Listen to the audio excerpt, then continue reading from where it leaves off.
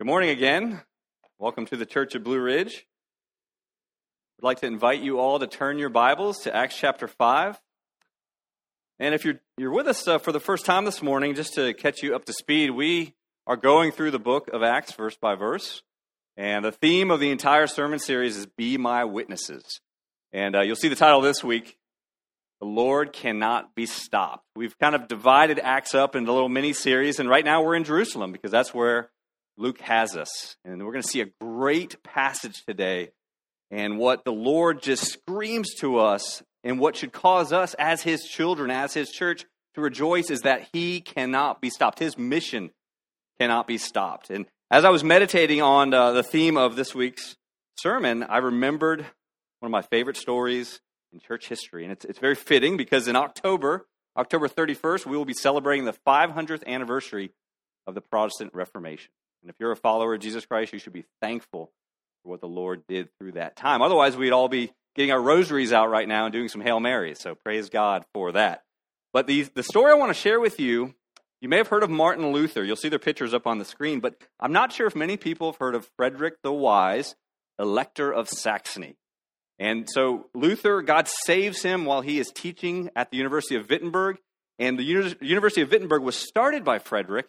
That city was under his protection, and he was a very influential prince in Germany. You see, there were many men that God raised up prior to Martin Luther who saw the need for reform, for getting the church away from the man-centered behemoth that had become and getting it back to the New Testament. But those men were often killed and quieted right away. So in God's sovereignty, He put this man, Frederick, in a position to protect Martin Luther so he had a very long life in ministry and the Reformation could flourish. And God can do this great work of grace that He did. So as I was thinking about the fact that the Lord cannot be stopped, this great commission, this gospel mission, which we as a church have been given, it's His mission. And He is fulfilling it, and He will finish it. So I encourage you, if you have never watched the movie Luther, came out around 2002, rent it, buy it, own it. It's an excellent movie that will give you a great glimpse into this wonderful story of the beginning of the Protestant Reformation, and how a man like Frederick the Wise was used sovereignly by God to guard and protect this incredible mission in history. And we're going to see a very similar thing today in our passage. Look at this great passage from Matthew 16, where we see Peter's great confession of Jesus' true identity. The Lord says to him, "And I tell you are Peter, and on this rock I will build my church." Pay attention here. "The gates of hell shall not prevail against it." As we as believers are encouraged and reminded about the fact that this is His mission and nothing has or ever will stop it, it gives us such great encouragement to do our part to join God in the rescuing of His children, the reclaiming of worshipers in history.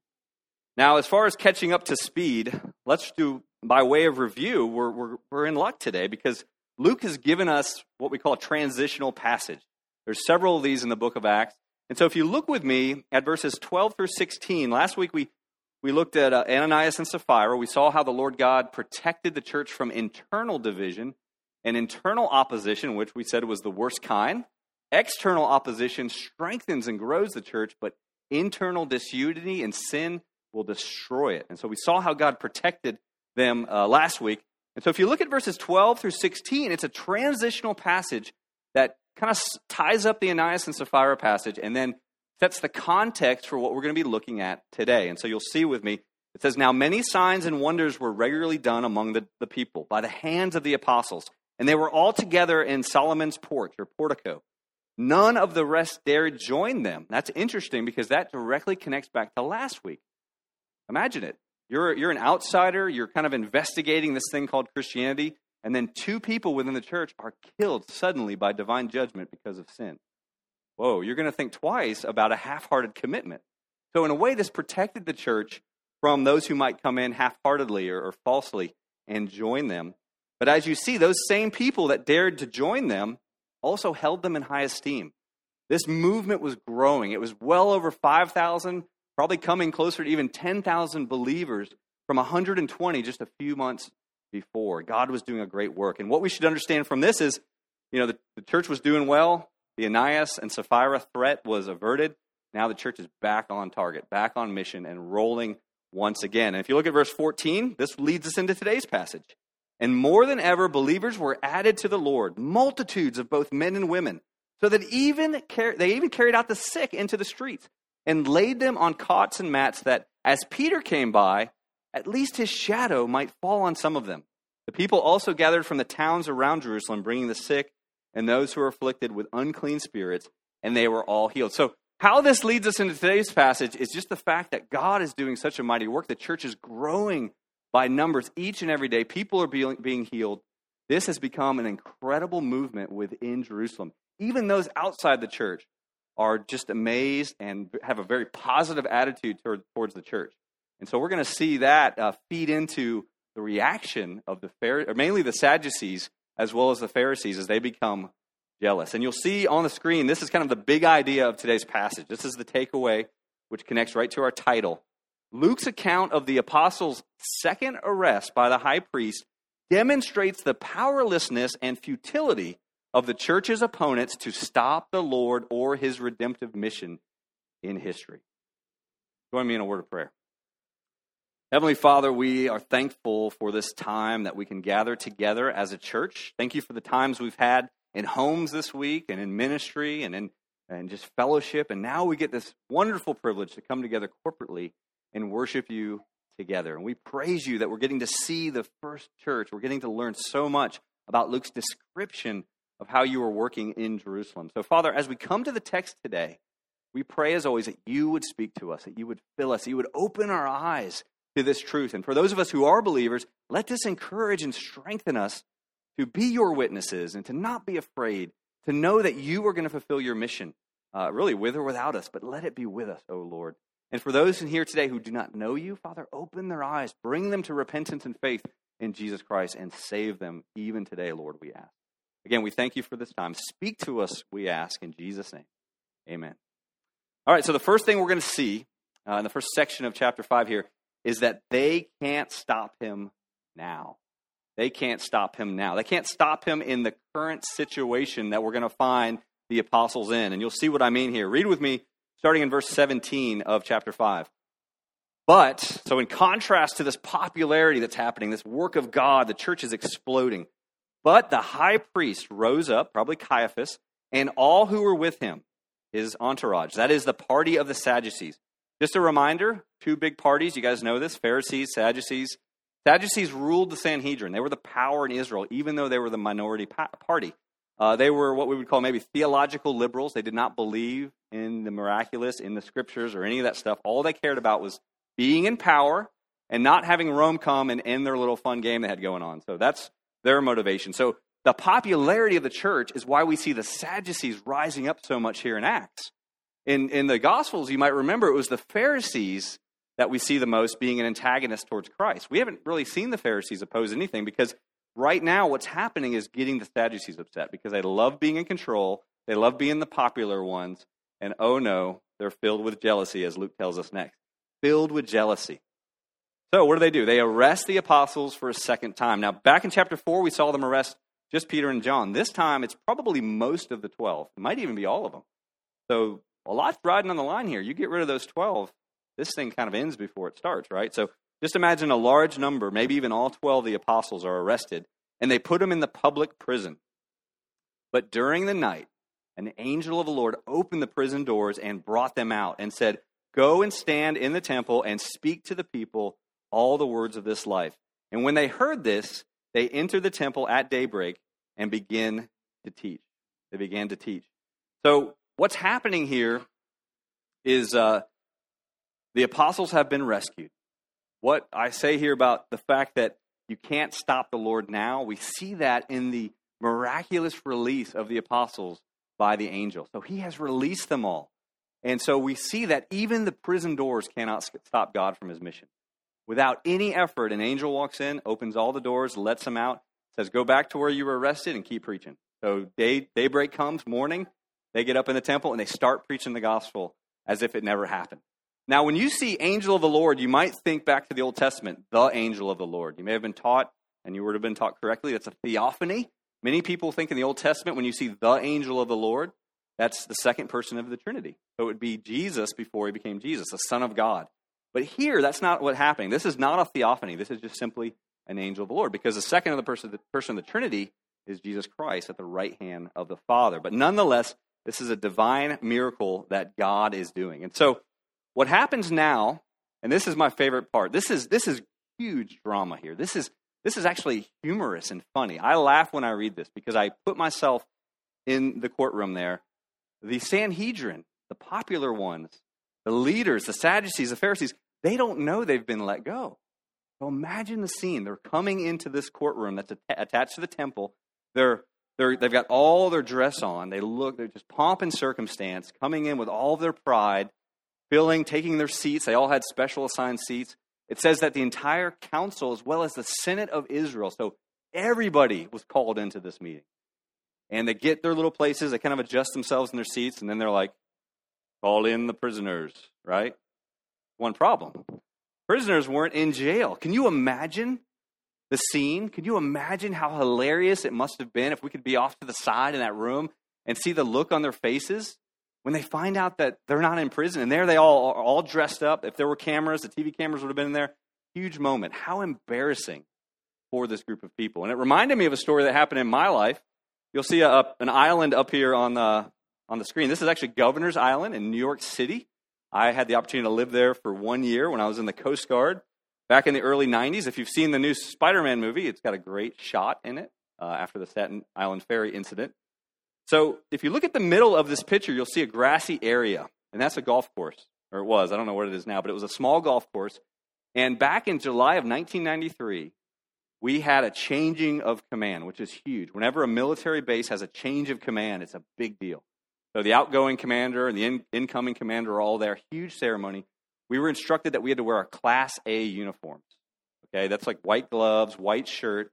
It's the fanciest looking Coast Guard uniform. I know you're familiar with the Marine Corps Class A. Well, Coast Guard Class A is not as cool, but it's still pretty fancy, just like the Sadducees, right? So, all right. Love it. Fan of the Coast Guard. So, of course, you're a Marine, so yeah. Now I know what your amen was for. Never mind.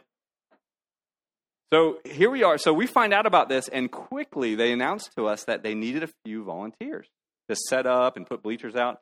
So me and my friends were raising our hands right away, and we got picked to be the volunteers. So we set up, but we didn't have to wear our Class A's.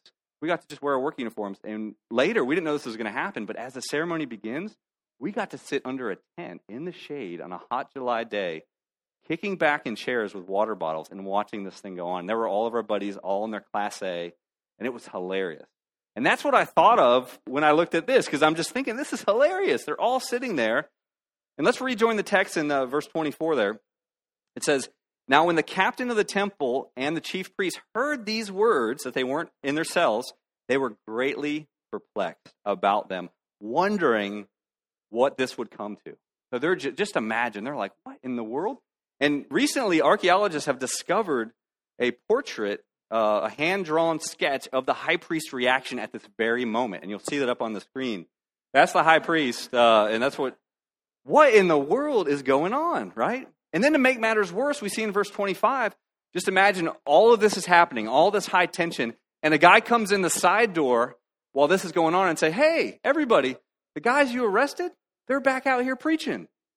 And it just got even crazier. I'm surprised that their heads didn't explode. There was so much stress, and they just didn't know what to do. And what is the Lord doing in this? He's saying, you can't stop me now. You can't stop my mission. You can't stop what I am doing in history, because I am God and I am sovereign. And we're reminded here with Matthew 28, the very last words in Matthew's gospel account, right at the end of the Great Commission. It's good for us to be reminded what Jesus said. He says, "And behold, I am with you always to the end of the age." And we are in the last age of human history right now, the time of the Gentiles. He is with us to the end, and his mission will never stop. And we need to be encouraged with that. But we are pretty lousy at being his witness. I am being honest about myself. We struggle to share the gospel for many different reasons. And the whole point of this sermon series is that we need to be his witnesses. And if you're new with us this morning, we have determined that the idea of witnesses is when we perfectly take the gospel, we understand the gospel of grace to where we can share it and communicate it, and then we merge that with our testimony, our experience of being saved by Jesus Christ. And we share that with people, and we speak that truth into their lives. But it simply begins with us forming relationships, taking courage to share and get to know people. So I put a collection of things. Really, these are reasons why I don't witness. So they might be true for you. And I think identifying the problem sometimes can help us get to the solution and change our habit and begin to witness and connect with other people so we can share the gospel of Jesus Christ. So the first one is disobedience. I shared with you a few weeks ago, the only way we can fail at evangelism and sharing the gospel is by not doing it. Because we can't mess it up.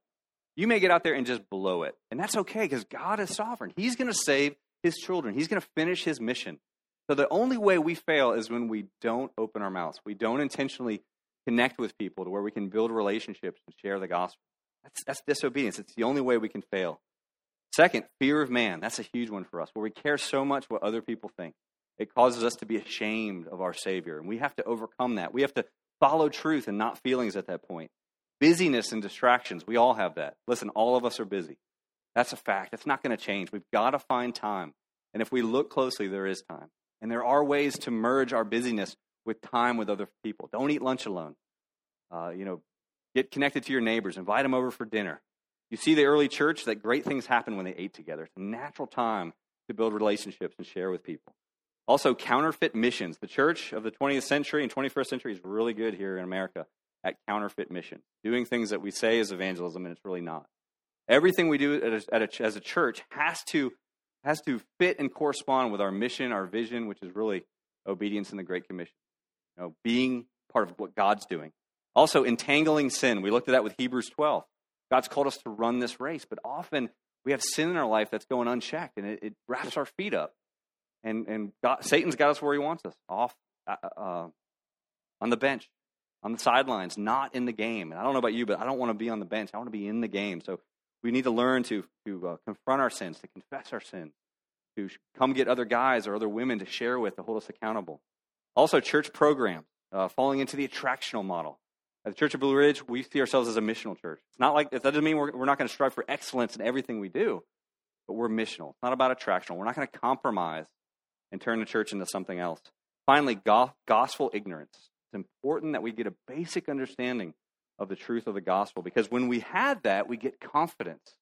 We get confidence to come and share with people this great truth. So there's a few reasons that I have struggled with and still do. I want to share that with you, and maybe it's true for you.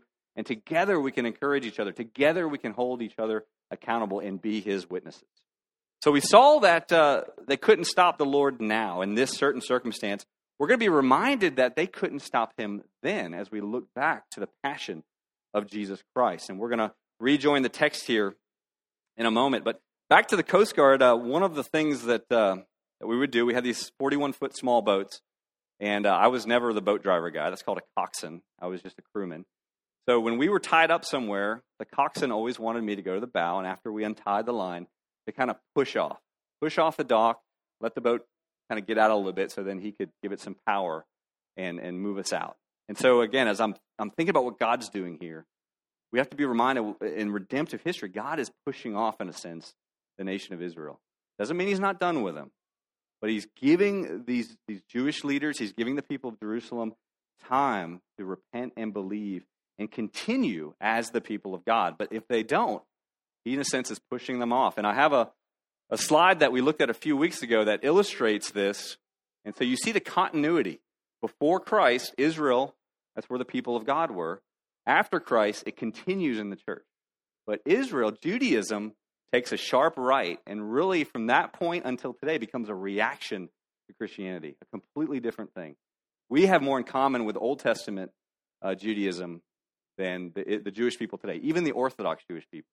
And so the Lord is pushing off, in a sense. He's giving this opportunity of grace and of hope, even to those who put his son on the cross. So let's rejoin the text, and you'll see what I'm talking about. So just to back up a little bit, the high priest instructs the temple captain to go out and to get the apostles and bring them back in. But this time it says they were really nice to him. They didn't make him go by force. They kind of asked him. And hey, if that was me, I would do the same thing, because this is a little freaky. This dude just got out of jail somehow.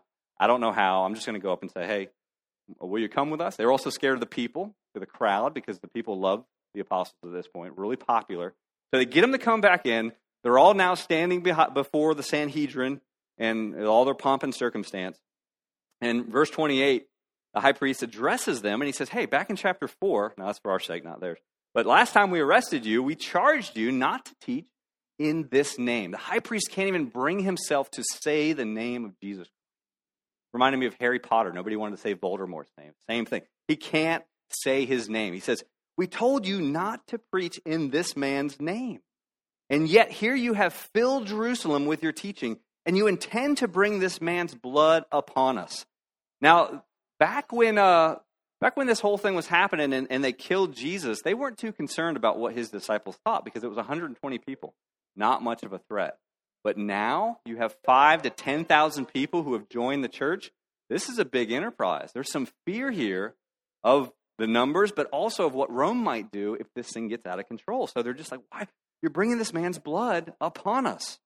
Look at Peter's response in verse 29. But Peter and the apostles answered, we must obey God rather than men. That is huge. That's a verse you want to circle. Last week we talked about the fear of the Lord, a healthy understanding of the fear of the Lord being a good thing for the church. It helps to keep us unified, where we care more what he thinks and less what man thinks. Here we see the fear of the Lord being played out by the apostles. We must listen to God rather than men. And now Peter goes back into the apostolic gospel. We call this the kerygma. And he shares again this gospel about what God did despite man's attempts to stop him. Again, you couldn't stop him then. Look at verse 30. The God of our fathers raised Jesus, whom you killed by hanging him on a tree. God exalted him at his right hand as leader and savior. What a great condensed passage of the gospel. Now, when you look at the verb raise, where it says the God of our fathers raised Jesus, you automatically think resurrection. But actually that word is referring to all that God did to bring the Messiah onto the scene of history. So think incarnation all the way to John's baptism. All right, so God raised him up. God brought him into the scene of history. God was so gracious that he sent his son to become one of us and to do all that he did. And then in contrast, the leaders of Israel killed him. They hung him on a tree. That's, of course, a curse. We see that in Deuteronomy. Anyone who's hung on a tree is a curse. And that's a great reminder for us today. Jesus became a curse for us. Awesome. That's the good news. He hung. He was a curse for us so that we could live, so that we could be with God forever. And then, in contrast to their action, God exalted him at the right hand. That includes the resurrection as well as the ascension. God raised him, and he's seated at the right hand. And look at these titles: leader, savior. Leaders are royal titles, so think prince, think royal prince. He's our prince and our savior. And then we see these three things that are so important. These three things that we receive when God rescues us, when he leads us to repent and believe. And you'll see it right there. The first one is repentance. God made him leader and savior to give repentance to Israel, as well as, number two, the forgiveness of sins. Then he says, we are witnesses to these things, and so it is, and so is the Holy Spirit, whom God has given to those who obey him. Now, what we want to recognize here is something very important. There's this really frustrating tension sometimes in Christianity between the sovereignty of God and the responsibility of man. And we see that in this passage as it pertains to repentance. We see that repentance is a gift from God. Repentance is graciously given to mankind so he can believe and be saved. But at the same time, we see at the end of this verse that the Holy Spirit is given to those who obey him. So repentance is also obedience. And that's why we can go out as witnesses completely confident in God's sovereignty in his evangelistic mission, but also going to folks and pleading with them to repent and believe. We can do both. It's hard, but we have to maintain a belief in both. The sovereignty of God to give repentance and our responsibility to go and call men and women to repent and believe in Jesus Christ. So we see that here. I wanted to point that out as an example so you can wrestle with it and meditate on it. Now, behind me, you'll see this another slide. I've shared this with you before. These are the 4 R's of conversion. These are just things I came up with. I alliterated them for my sake. And it helps me understand what God does when he saves someone. Now, I actually added a 5th R intentionally, and this is regeneration. It refers to the fact that God worked graciously prior to conversion. Some people call it illumination. and that's okay. I like the word regeneration, but it's referring to his act of grace before conversion, where he turns the lights on. He begins to soften the heart. He opens the eyes so that one can read his revelation. One can, by his grace, recognize their sin and God's holiness. And then one, again, by grace, can repent and believe, can turn from their sin to Jesus Christ in faith. And then, of course, receive some of the things that we see here. Forgiveness of sins, the Holy Spirit, eternal life. And so, again, a great passage that informs us of the gospel. And so as we turn to application, I wanted to remind you of these just, again, for confidence building. So as you understand how God saves, how he rescues, you'll be more encouraged to take the gospel and the testimony by which he saved you and share with people who God has put in your life and share with them. But understand how God works too, so we know how to pray. Really encouragement here is that, salvation, there's so much hope, even for those who were as hard as the Pharisees and the Sadducees in this passage. That's what's amazing here. If you read between the lines, these guys put Jesus on the tree. They killed Jesus. Blood indeed was on their hands, but blood's also on our hands. But what's amazing is even here, Peter's preaching the gospel to them in hope that they would repent, that they would believe. And I'm sure some did. I'm sure some Pharisees and some Sadducees were believers. So even for them at this moment, grace was available. And as we go out, we don't know how God's working. We don't know who he has chosen to save. We need to assume everybody has been chosen and share the gospel with all. But there's hope, even for the hardest heart, even for the most evil person we can think of. There is hope of repentance and faith. Because as we'll see in a few weeks, that's who Saul was before he was converted. He was literally a terrorist to the church. God saved such as he. So let us be encouraged with that. Let us also be encouraged here. We see in these two verses here, 32 and 34, we see all three members of the Trinity working in salvation. We see a reference to the Father, we see a reference to the Son, and we see a reference to the Holy Spirit. So I love pointing out triune passages where you see in just a verse or two all three members of the triune Godhead represented. So I wanted to point out that to you and encourage you that if you are a Christian today, you and I have just as much Holy Spirit as the apostles did back then. They didn't get an extra dose. Now, granted, they had authority. They had a unique office in history. But we have just as much Holy Spirit today as they had. So we have to make a decision. Are we going to sit on that? Or are we going to take advantage of the power that is within us and go and be his witness? That's what God is calling us to do even now, even today. So let's wrap this up. We've seen that how they couldn't stop God in the present. They couldn't stop him in the past. And this is the encouragement really for us. They won't ever stop him. Won't stop him ever. No one, nothing can stop him. I was reminded of one of my favorite passages in the Old Testament, and this is in the book of Daniel. You might remember Nebuchadnezzar's dream. Daniel's brought in to interpret it, and he dreams of this giant statue.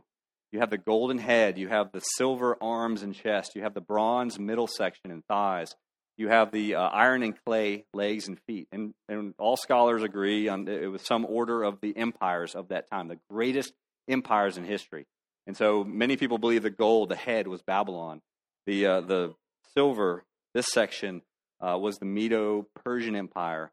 The middle section was the Greek, and then the feet, the clay, the iron, was the Roman Empire. So you have four of the greatest empires in history. And I love this passage, what Daniel tells us. Look with me on the screen. Daniel's telling the dream to Nebuchadnezzar. He says, "As you looked, a stone was cut out by no human hand, and it struck the image on its feet of iron and clay and broke them in pieces. Then the iron, the clay, the bronze, the silver, and the gold all together were broken in pieces and became like chaff of the summer threshing floors, and the wind carried them away so that not a trace of them could be found." And here, check this out. "But the stone that struck the image became a great mountain and filled the whole earth." That stone is Jesus Christ, and that growth is his kingdom on earth. He'll never stop. His mission will be fulfilled. Look at this. This passage is incredible. You have these mighty empires of God represented in precious metals, and a little rock in the hand of God turned it into nothing. And that little rock becomes the kingdom of Christ. and it's going to fill the whole earth. It is now, even today, as God is continuing to fulfill his mission. So let's finish out here. Look at verse 33. You can imagine at this point, these men weren't too happy. In fact, they were very upset, as we see in verse 33. But we're going to see a voice of wisdom come from maybe an unexpected source to calm these angry Sadducees down. Verse 33, when they heard this, they were enraged and wanted to kill them. The word kill appears 24 times in the New Testament. 19 of them are in the book of Acts. What does that tell you? They wanted to kill them. And here's that voice of wisdom. But a Pharisee in the council named Gamaliel, a teacher of the law, held in honor by all the people, stood up and gave orders to put the men outside for a little while. Gamaliel is so famous that he's actually mentioned in rabbinical literature that's beyond this time period. He was a legend of his day. He was the son or grandson of Hillel, who had the most renowned rabbinical school. The Pharisees were his disciples. Gamaliel, of course, we find out in chapter 22, was Paul's teacher. So this is a very influential man. It reminded me of the story of the Southern Baptist denomination's rescue from those who led it. Again, real quick story. I don't want to take too much time with this, but it's important that we know church history. In the mid-20th century, every Protestant denomination, regardless of where the people were the leaders were very liberal theologically, meaning they had gotten away from belief in the Scriptures, very universalist, like everyone's going to be saved. They didn't believe the gospel. And most denominations had to split in order to survive. But Southern Baptists, a group of pastors got together in the late 60s through the 70s and formed a plan, and God blessed that plan. And through a lot of battle and work through the 80s, took back control of the Southern Baptist Convention. So in those early days, these pastors would get together, as well as some lay people, and they would fight and they would argue. And when they would get off track, a great preacher named Adrian Rogers, who had an incredible voice, he was quiet most of the time, but then he would start to speak. And when he spoke, everybody got quiet, just like here. And he would say, "Gentlemen, is that a hill on which we really want to die?" And it would help to bring them back to the mission at hand and refocus them. And so Gamaliel is kind of doing that here. And we see in verse 35, look what he says to them. And he said to them, men of Israel, so the apostles have been taken out, men of Israel, take care what you are about to do with these men. And then he goes into a couple stories where men have already tried an uprising of sorts. He talks about Theudas. He talks about a guy named Judas. And he reminds them, hey, remember when these guys rose up and tried to say that they were something special, and a few hundred people went after them, but eventually they became nothing. So essentially what Gamaliel's saying, he said, hey, if you give these guys enough rope, they're going to hang themselves, all right? So just back off. Let's see what happens. Of course, in this case, they've got 5,000 to 10,000 people, so it's a little bit different. And then if we pick up the text again in verse 38, he concludes this. He says, so in the present case, I tell you, keep away from these men. Let them alone. Here it is. I love this part. For if this plan or this undertaking is of man, it will fail. But if it is of God, you will not be able to overthrow them. You might even be found opposing God. So they took his advice. And here we sit almost 2,000 years later today, believers in Christ, continuing his mission. So is it of man or is it of God? You won't stop him ever. He will complete his mission. He will fulfill all that he has set out to do. And you'll see here a great passage from 1 Timothy just reminding us who this God of ours is. And Timothy, or Paul at this point, is referring to the first person of the Trinity, the Father. He says, he who is the blessed and only sovereign, the King of kings and the Lord of lords, who alone has immortality, who dwells in inapproachable light, whom no one has ever seen or can see, to him be honor and eternal dominion. That is the God who we serve. You can't stop him ever. And you also see this slide up on the screen. This is a pattern that I have told you you're going to see time and time again in the book of Acts. Helps us to understand what God's doing. You'll see the gospel proclaimed, then you'll see it opposed, then you'll see the apostles persevere through the opposition, and then you see gospel fruit. My friends, here's another example of it today. Look with me as we finish up and wind this down. Verse 40 tells us that they called them back in. They beat them. So this is the first time they've gotten beaten. They've suffered physical affliction as a result of following Christ. That would have been the 40 lashes minus 1, so 39 lashes each of them to the back. So he called them in, they beat them, and then they charged them again. Hey, don't speak in this name anymore. And they're like, whatever. That's not going to happen. And then they let them go. But look at verse 41, what it tells us about the disciples, the apostles. They leave. It says, then they left the presence, and they were rejoicing. The 39 lashes were intended to cause shame. And it didn't cause shame. It produced rejoicing. They were so thankful they got the opportunity to suffer like Jesus Christ suffered. They could identify with Christ like never before. And they wanted to continue on this mission in the worst way. So everything these guys tried to do to stop this, all it did was fuel it to continue on. And I told you that last week. External opposition will grow us. Yeah, it's scary. No one likes it. But it will grow the church, keep it pure, and keep it on mission. Verse 42, look at how this mission continued.